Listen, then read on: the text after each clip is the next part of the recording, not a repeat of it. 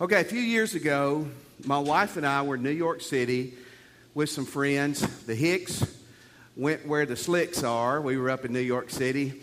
And we're walking around the street. We're out on the streets. And if you've been in New York, you know New York is a very interesting place. And we're in a place where there's vendors selling on the street.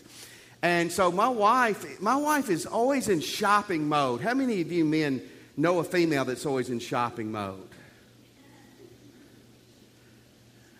Well, you do. You're just cowards. It's part of their nature, guys. It's part of who they are. Eve, when she ran into the devil that day in the garden, she was shopping. That's what happened when you know about the apple. But Cindy runs into this lady who's selling Coach purses. Now, men, I'm glad to say I know zero, none, nada about purses. Now, if you're a man, unless you work in a department store that sells them, that's a good thing. Amen? Amen, it is. But I know this. I know a Coach purse costs a lot more money than my lifestyle allows for. It's $300 or $400 as a Coach purse. And Cindy's talking to this lady that can get her a Coach purse for like $25. And I'm going, something is not right with this. And then so Cindy and this lady begin walking toward her van. And the lady is looking at me going, no.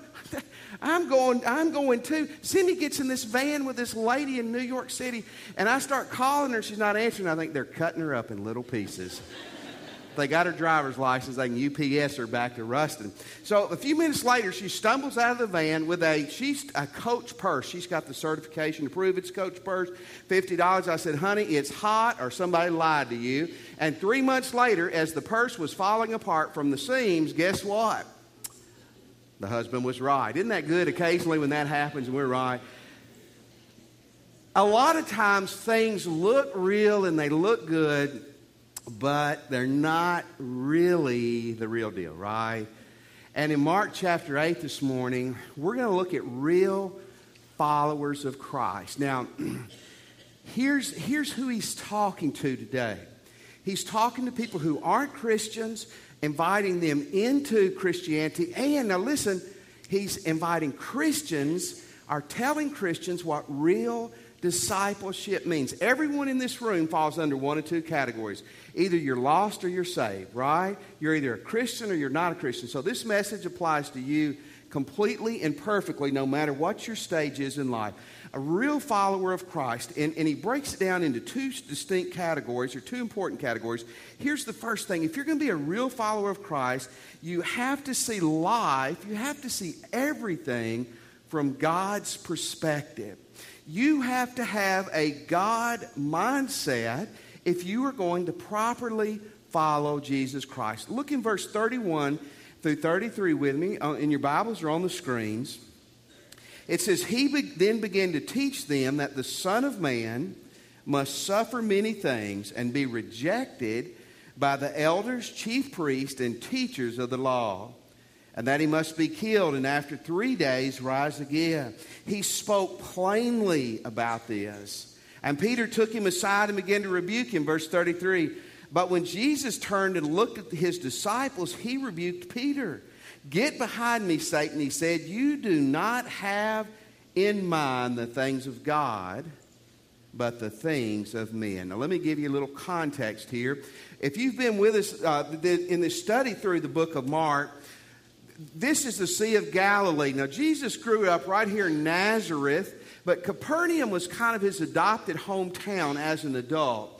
And they did a lot of ministry right around here. But they are in Caesarea Philippi up here. They were up there a few weeks ago. Now, one of the things significant about that is Caesarea Philippi is a largely non-Jewish area. Jesus did most of his ministry around fellow Jewish people. But a lot of the people that were going to be listening to this morning, or this day, were non-Jewish people. Now, he had his followers with him. He had his 12. But again, there have been a lot of people like you and me who weren't Jewish people. And Jesus tells them, it says plainly, he goes, guys and girls, because there had been females in the crowd, we're going to go to Jerusalem in the near future. When we get there, the Sanhedrin, the teachers, the chief priests, the leaders, the Sanhedrin was the 70 leading rulers of Judaism. It was kind of the Supreme Court of the Jewish people. He said, look, they're going to have me arrested. They're going to try me. and they're going to turn me over to the Romans, and they're going to have me crucified. They're going to have me killed. And then after 3 days, I'm going to come back to life. And Peter did not like what he heard. And it's interesting, it says Peter rebuked Jesus. And that literally means that with conviction and compassion, he got in Jesus' grill. Now, you may think Peter's crazy, but don't you admire his courage? He thinks Jesus is wrong, so he pulls Jesus aside, and with conviction, he's pointing at Jesus and saying, we don't need to do this cross thing. You don't need to be crucified. You don't need to be killed. And this must have been some of the mindset of the other disciples too, because it says Jesus looked at the other disciples, and then he turns the table and he gets in Peter's grill. It says he rebukes, and again, that word means with passion or conviction that you are correcting somebody. And he says, Peter, the cross is God's way.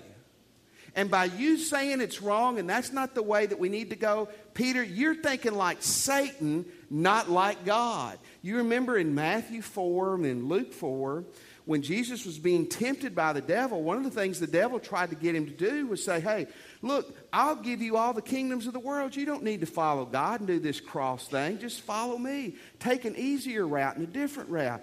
And that's exactly what Peter was doing, unwittingly doing what the devil said. He says in verse 33, you do not have in mind the things of God. That biblical word mind there literally means to think or to will. It means your opinions are your affections. Here's what he said to Peter. Peter, you're not thinking, your mindset is not like mine. It's not like God. Now here's what's scary. Peter and those guys were with Jesus almost 24/7. And they still were missing the mindset of God. Now, here's the problem in this room today. Here's one thing that's keeping some of you from becoming Christians. Here's what's keeping many of us as Christians from going to that next step and that next level with God, because this message is not only about evangelism or entry, it's about discipleship. We aren't thinking like God thinks.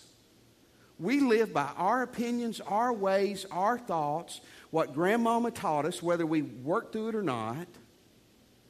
And that's how we do life. Years ago, I was talking to a lady who was cleaning our church in Texas.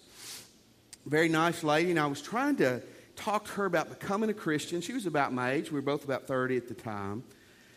And we talked. We had a very good conversation. Then when we were finished, I told her what the Bible said about heaven, about hell, about Jesus being the only way. And she looked at me. She was very polite and very nice. She said, Chris, that's all fine, but I have my opinions and my views and my thoughts about heaven, hell, salvation, and God. The Bible's fine, but I have my views. See, that's what our problem is, many of us. And you can't be a real follower. I mean, you can't be truly, effectively following Christ if you are doing it on your terms and your agenda and on your mindset. And again, it scares me to think that Peter was with Jesus all the time and he was missing it. Now, praise God, on a rainy day when the clock is flipped forward, you were in church. That's awesome. Seriously, it's great. And we need to be in church. And we need to be in our Bibles. And we need to be in Bible study classes. And we need to pray. Because the only way you can get the mindset of God is to constantly be taking in the things of God. How do you please Christ? How do you live as a true follower? Number one, you got to have his mindset. Here's the second thing. You got to follow him with your life. You see, it doesn't just stop. It never just stops with God with what you think. It never stops with just your theology, your belief system. It always has to translate to your feet. It begins with a mindset. It begins when you say, I'm going to do life God's way. Pretty radical. Now, let's see what God's way is. And believe you me, it is pretty radical. Now, before we dive into it, I want to say again, if you're not a Christian, what we're going to see today is how a person comes to Christ. That you come to Christ by faith in Him, but these things are part of the steps of faith in Christ. If you are a Christian, this is the call of discipleship. I say this a lot. You only have to be saved one time, but you make a daily choice to really follow Christ. Luke 9:23 is a sister passage of this scriptures we're reading. It adds a little word in here that's significant. It says, if anyone would come after me, he must deny himself and take up his cross. You see that little word? Daily. In other words, this is a daily choice. Folks, this morning in this room, you may have been a Christian for 30 years. I'm going to challenge you to make a choice to take your Christianity to the next level. Tomorrow morning when you wake up, I want to challenge you to take your Christianity to another level. It's a daily choice is what God says. What are the choices He tells us? We get the mindset, what are we supposed to do with our life? Number one, He says, deny yourself. Deny yourself. That's ugly, isn't it? Verse 34. Then He called the crowd to Him, along with His disciples, and He said, if anyone would include you and includes me, if anyone would come after me, he must deny himself. The word deny there in your Bibles literally means to remove yourself or to refuse yourself. Folks, later on in the Gospels, it tells the story of Peter denying Jesus. And when Peter denied Jesus, remember he denied Him 3 times. And when he denied Jesus, here's what he said over and over and over. I don't know who He is. I don't know who He is. To deny yourself is radical. It is to put yourself completely out of the picture. Now, folks, this is not self-hatred. Or it's not some kind of weird asceticism that says you can't watch TV or ever drink a Coke again. That's not what he's talking about. He's talking about something that may be a lot more painful for that. Here's what he's saying. And folks, let me pause and say, this is not what I'm saying. This is what Jesus is saying. He's saying to deny yourself is to reorient yourself so much that you get yourself out of the center and you put God as the center. If you are a Christian today, at some point in your life, you didn't understand everything you were doing. I was 19. I didn't understand what I was doing. But you understood to some degree you were putting yourself out of the way and God first. Now, folks, let me tell you, the biggest problem in our churches, in our world today, in Christianity, is this right here. This was listed first for a reason. Before take up the cross or anything else, this was first. Because meology is in the way of your theology. Theology is a combination of 2 words, theos, God, and ology, which simply means study of. Theology is the study of God and the things of God. And what's interfering with your theology and my theology and our living for Christ more than anything else is not a bad husband, a bad wife, a bad worship leader, a bad pastor. You may have all those things, but the thing that's interfering with it more than anything else is meology. What Jesus is saying here, if you're serious about following me, I want you to reorient your life so radically that you are disappearing more and more, and I am appearing more and more in your life. Folks, here's how we are. And I say we because it's not you, it's me, it's all of us. Even Christians. We base so much of what we do, even for God, based on how it fits us. I will come to church if it fits my schedule. You're called and asked to serve somewhere in the church. I will serve if it fits my schedule. You need to give your money. That's what God says. I'll give if I can, if I like the ministers, if I like what the church is doing, if it fits me. And here's what God's saying. If you're going to really follow me, there needs to be a funeral to self, and Christ needs to be the one lifted up in your life. How many of you are slightly uncomfortable at this point? It just gets worse, I promise you, in a moment. Here's the next thing he says. Take up your cross. Deny yourself and take up your cross. Verse 34. If anyone would come after me, he must deny himself and take up his cross. Now, folks, I want to tell you, this is a very misunderstood concept. When I first started pastoring, I didn't know what it meant. Nobody in my church knew what it meant, but we knew how you used it. You know, somebody'd walk in, oh, my back, you know, and I'd say, what's wrong with your back? Oh, it's my cross. I got arthritis. I had back for 40 years. 40 years. There'd be some lady sitting by herself. I'd say, where's her husband? Oh, he never comes to church. Been married 40 years. He's sorry. He never comes. He just stays home and drinks and plays checkers. But that's her cross to bear. That's her cross to bear. Folks, if you got physical problems or a bad spouse, I feel for you. I really do. But that ain't your cross. When Jesus said to take up your cross, he was not talking about a physical problem or a bad decision. He was talking about following him, even if it meant you're going to die. 2,000 years ago, when Jesus sat and he talked to these men and these women in Caesarea Philippi, and he said, take up your cross, they knew instantly what he was talking about. Because you see, they lived in a military state. They lived in a state where the Roman soldiers were everywhere. Undoubtedly, any adult had probably seen a Roman soldier come into their village and go to a house and open the door and pull out somebody, probably not very willing. Then they would see that neighbor or that cousin or that family member or friend carrying either the crossbar or maybe the whole cross out of the village. And they knew when they saw someone dragging a cross, they weren't carrying it to the Easter pageant. They weren't doing something that would look cool for a commercial. They were carrying it to the place that they were going to die. Jesus was a little boy. Well, not a little. He was probably 11 or 12. There was a revolt in his area of Nazareth. It was led by a guy named Judas the Galilean, not Judas Iscariot. Judas the Galilean. And Judas the Galilean rallied thousands of people around him. And the Roman government came in there and they shut it down real quickly.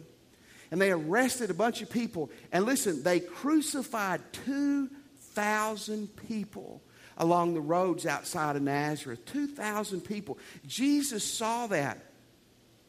These folks knew. Folks, listen, when they heard, take up your cross, that would be the equivalent of us hearing, take up the electric chair, take up the lethal injection gunny. Here's a rifle and here's some bullets. You carry it, and then the firing squad is going to kill you with that rifle and those bullets when we get to the spot. It meant you could die. And the people hearing it 2,000 years ago, here's the truth. They understood, and they were going to understand in about 2 or 3 years, that if they decided to follow Jesus, it very well mean that they were going to die.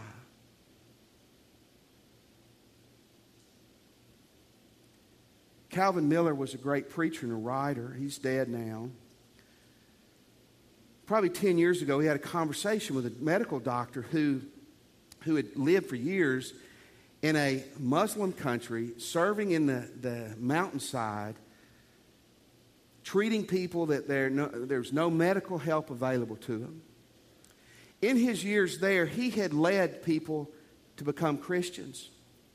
And here's what he said to Calvin Miller. He said, Calvin, several times I've led someone to Christ, and a week or two later, they were murdered.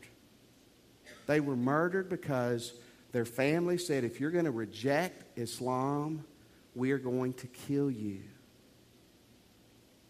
And Calvin Miller said back to this medical doctor, he goes, man, then you almost wonder what's the point of leading them to Christ. And the medical doctor got a little bit upset, and he goes, the point Jesus said, Calvin, was that if anyone would come after me, he must take up his cross. You see, in America, we have been, and this is good, we are so protected that by coming to church this morning and saying you're going to follow Christ, and you go to work or school and you say you're going to follow Christ, yeah, you might get made fun of. People may laugh at you or not invite you to the parties or whatever. And some of us are so weak, even as adults, we won't stand up for Christ because we'd rather fit in than follow. So we don't even know what it's like. And Jesus throws this out to us today, and he goes, you know what? Maybe you'd paraphrase like this in America. If you're going to take up your cross and follow me, you might get made fun of a little bit. You might not fit in with everybody. You might not get asked to all the parties or get the great raises. But by the way, if you're serious about following me, this is part of the gig. Pretty stout, isn't it? You say, preacher, I don't like that. Well, you take it up with Jesus someday. I'm plagiarizing. Real followers deny themselves. Hopefully we'll never experience in our country. But it's a commitment to Christ that says, even if it costs me my life, I'll follow him. And the last thing that brings it all together, he says, you follow me proudly. You follow me proudly. In verse 34 through 38, he called the crowd and the disciples. You're going to come after me, deny yourself, take up your cross, follow me. For whoever wants to save his life will lose it, but whoever loses his life for me and for the gospel will save it. What good is it for a man to gain the whole world but yet forfeit his soul and go to hell? Verse 37, or what can a man give in exchange for his soul? If anyone is ashamed of me and my words in this adulterous and sinful generation, the Son of Man will be ashamed of him when he comes in his Father's glory with the holy angels. Jesus said, follow me. And this all fits together like a glove on a hand. Deny, take up the cross and follow. The word follow there, it means to accompany someone. It means to move in the same direction. But to give you a more vivid picture, it means to obey him. It means to obey him. Because it'd be if Jesus was in this room this morning physically, and he said, if you're going to follow me, let's go out that back door, it'd be easy to know what to do, wouldn't it? But to make it real clear, he's just saying, you're going to obey me if you're going to follow me.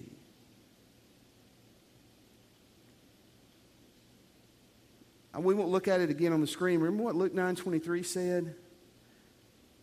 Deny, take up the cross, and follow me daily.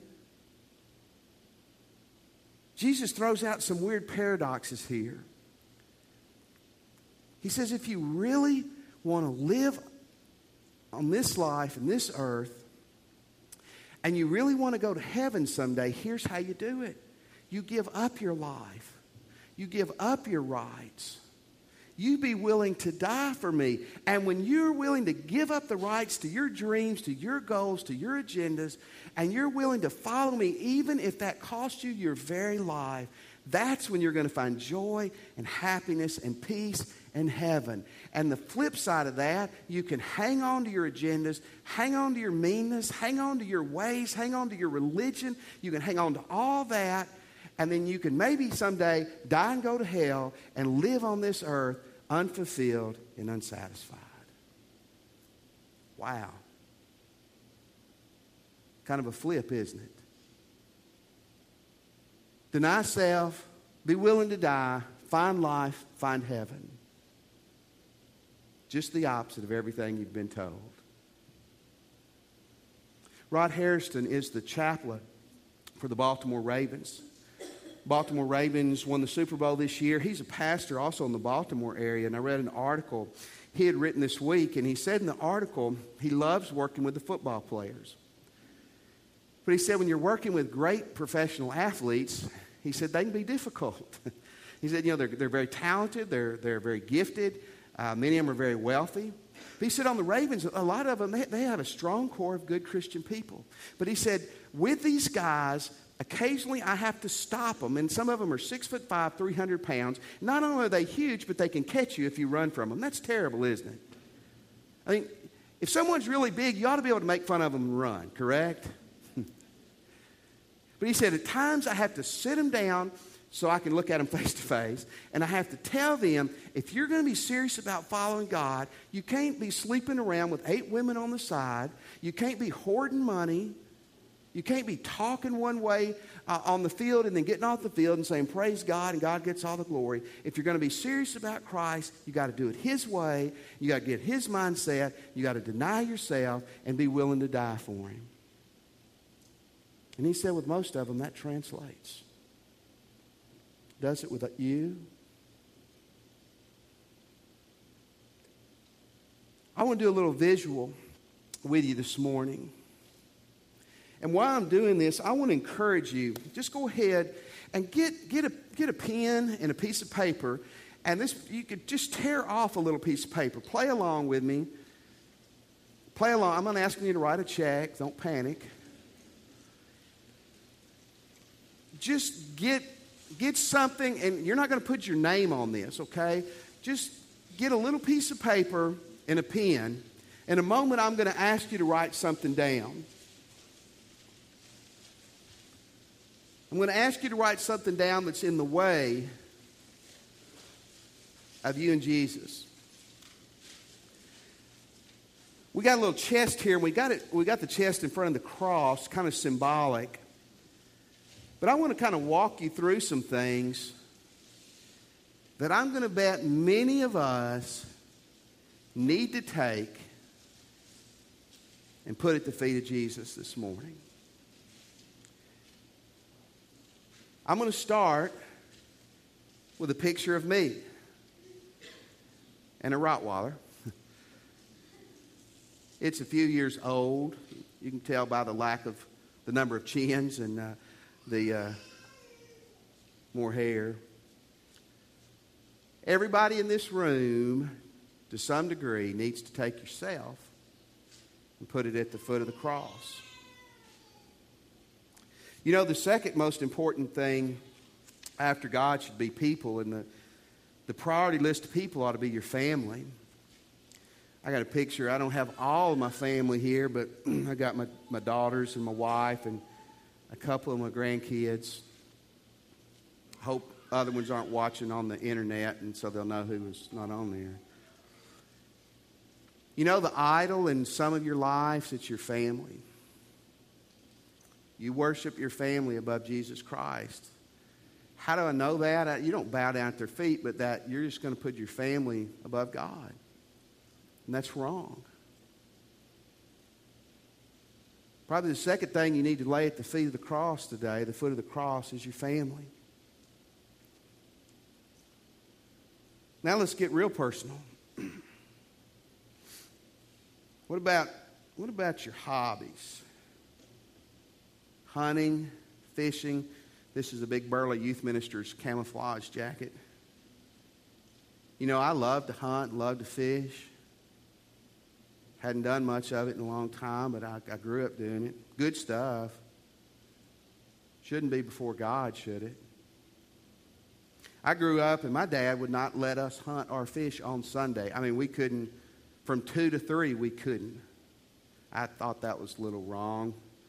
But I don't think it ought to keep you out of church.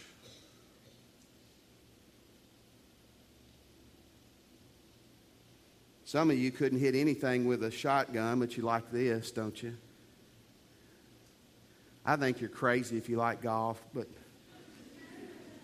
nothing wrong with golf unless it's keeping you away from Jesus. You don't have to get rid of it. You may sure need to reprioritize it. Let's get real personal. I love sports. Man, I love sports. Goodness.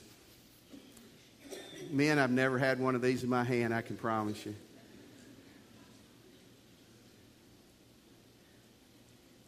You know, travel sports today is about becoming idle, hasn't it? Shouldn't have said that, but that's true. If you're a professional and you got to play on Sundays, you're a college athlete, you got to play on Sundays, you got to, but Gave us 6 days to work, didn't he? To play.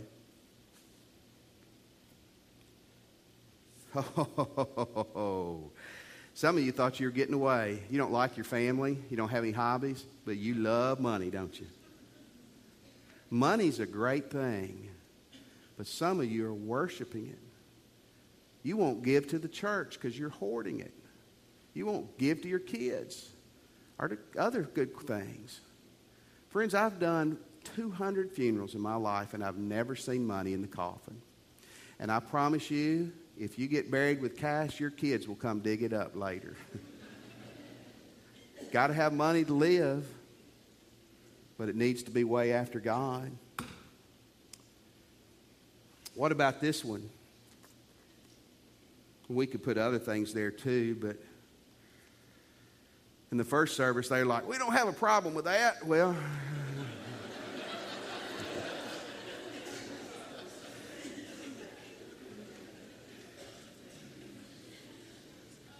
we're going to do in the fall or next spring, we're going to do a series on Sunday mornings on sex, and because I think the church has been way too quiet on it. Here's what God said: husband, wife, man, woman in marriage. Pornography, fornication.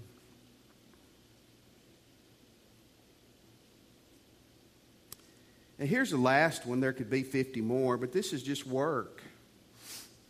We could have got a hammer. We could have got other things. Especially us men, work becomes our source of identity, doesn't it? And, as a pastor, believe it or not, I can get lost in my work and I lose God. Happens to pastors all the time. And your work is important, and you ought to work hard, and you ought to be honest, and you ought to do right at work. See, whatever you do is your mission field. But work's not more important than God.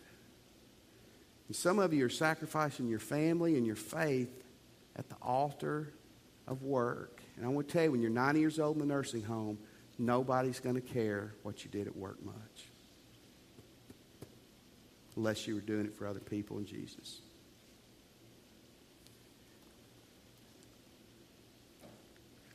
Did you write some things down? Luke 12:8. Luke 12:8. Coming on the screen. Says, I tell you, whoever acknowledges me before men, the Son of Man will acknowledge him before the angels of God. That's the positive of the negative we saw a moment ago. Jesus said, if you're proud of me, I'll be proud of you. Just a second, we're going to stand. We're just going to ask you to bow your heads. Justin's going to sing. I want to throw down the gauntlet for you to respond to Christ. Here's some challenges. First of all, if you're not a Christian, I want to invite you to come and give your life to Christ today. From the balcony, from the floor, wherever you are. There'll be ministers down here. We can help you. You come and give your life to Christ. Maybe you'd like to join the church this morning. One way you can do it is ease out, come. There'll be a minister down here. We'll help you join the church. Now, Christian, y'all look at me. Christian, I'm going to challenge you today to radically reorient your life. Maybe it's just where you're standing. Maybe you need to come to the altar and pray. Maybe you need to bring your wife or you meet your kids and come and pray. Maybe you want to come and pray with a minister. Here's something else we're going to do. We're going to have this box on the floor in just a second. Maybe you want to come by and take what you wrote and put it in that box as a symbolic way of saying this has been in the way of Jesus and I. But with the help of God, it's not going to be anymore. I want to ask you to stand. Just bow your heads.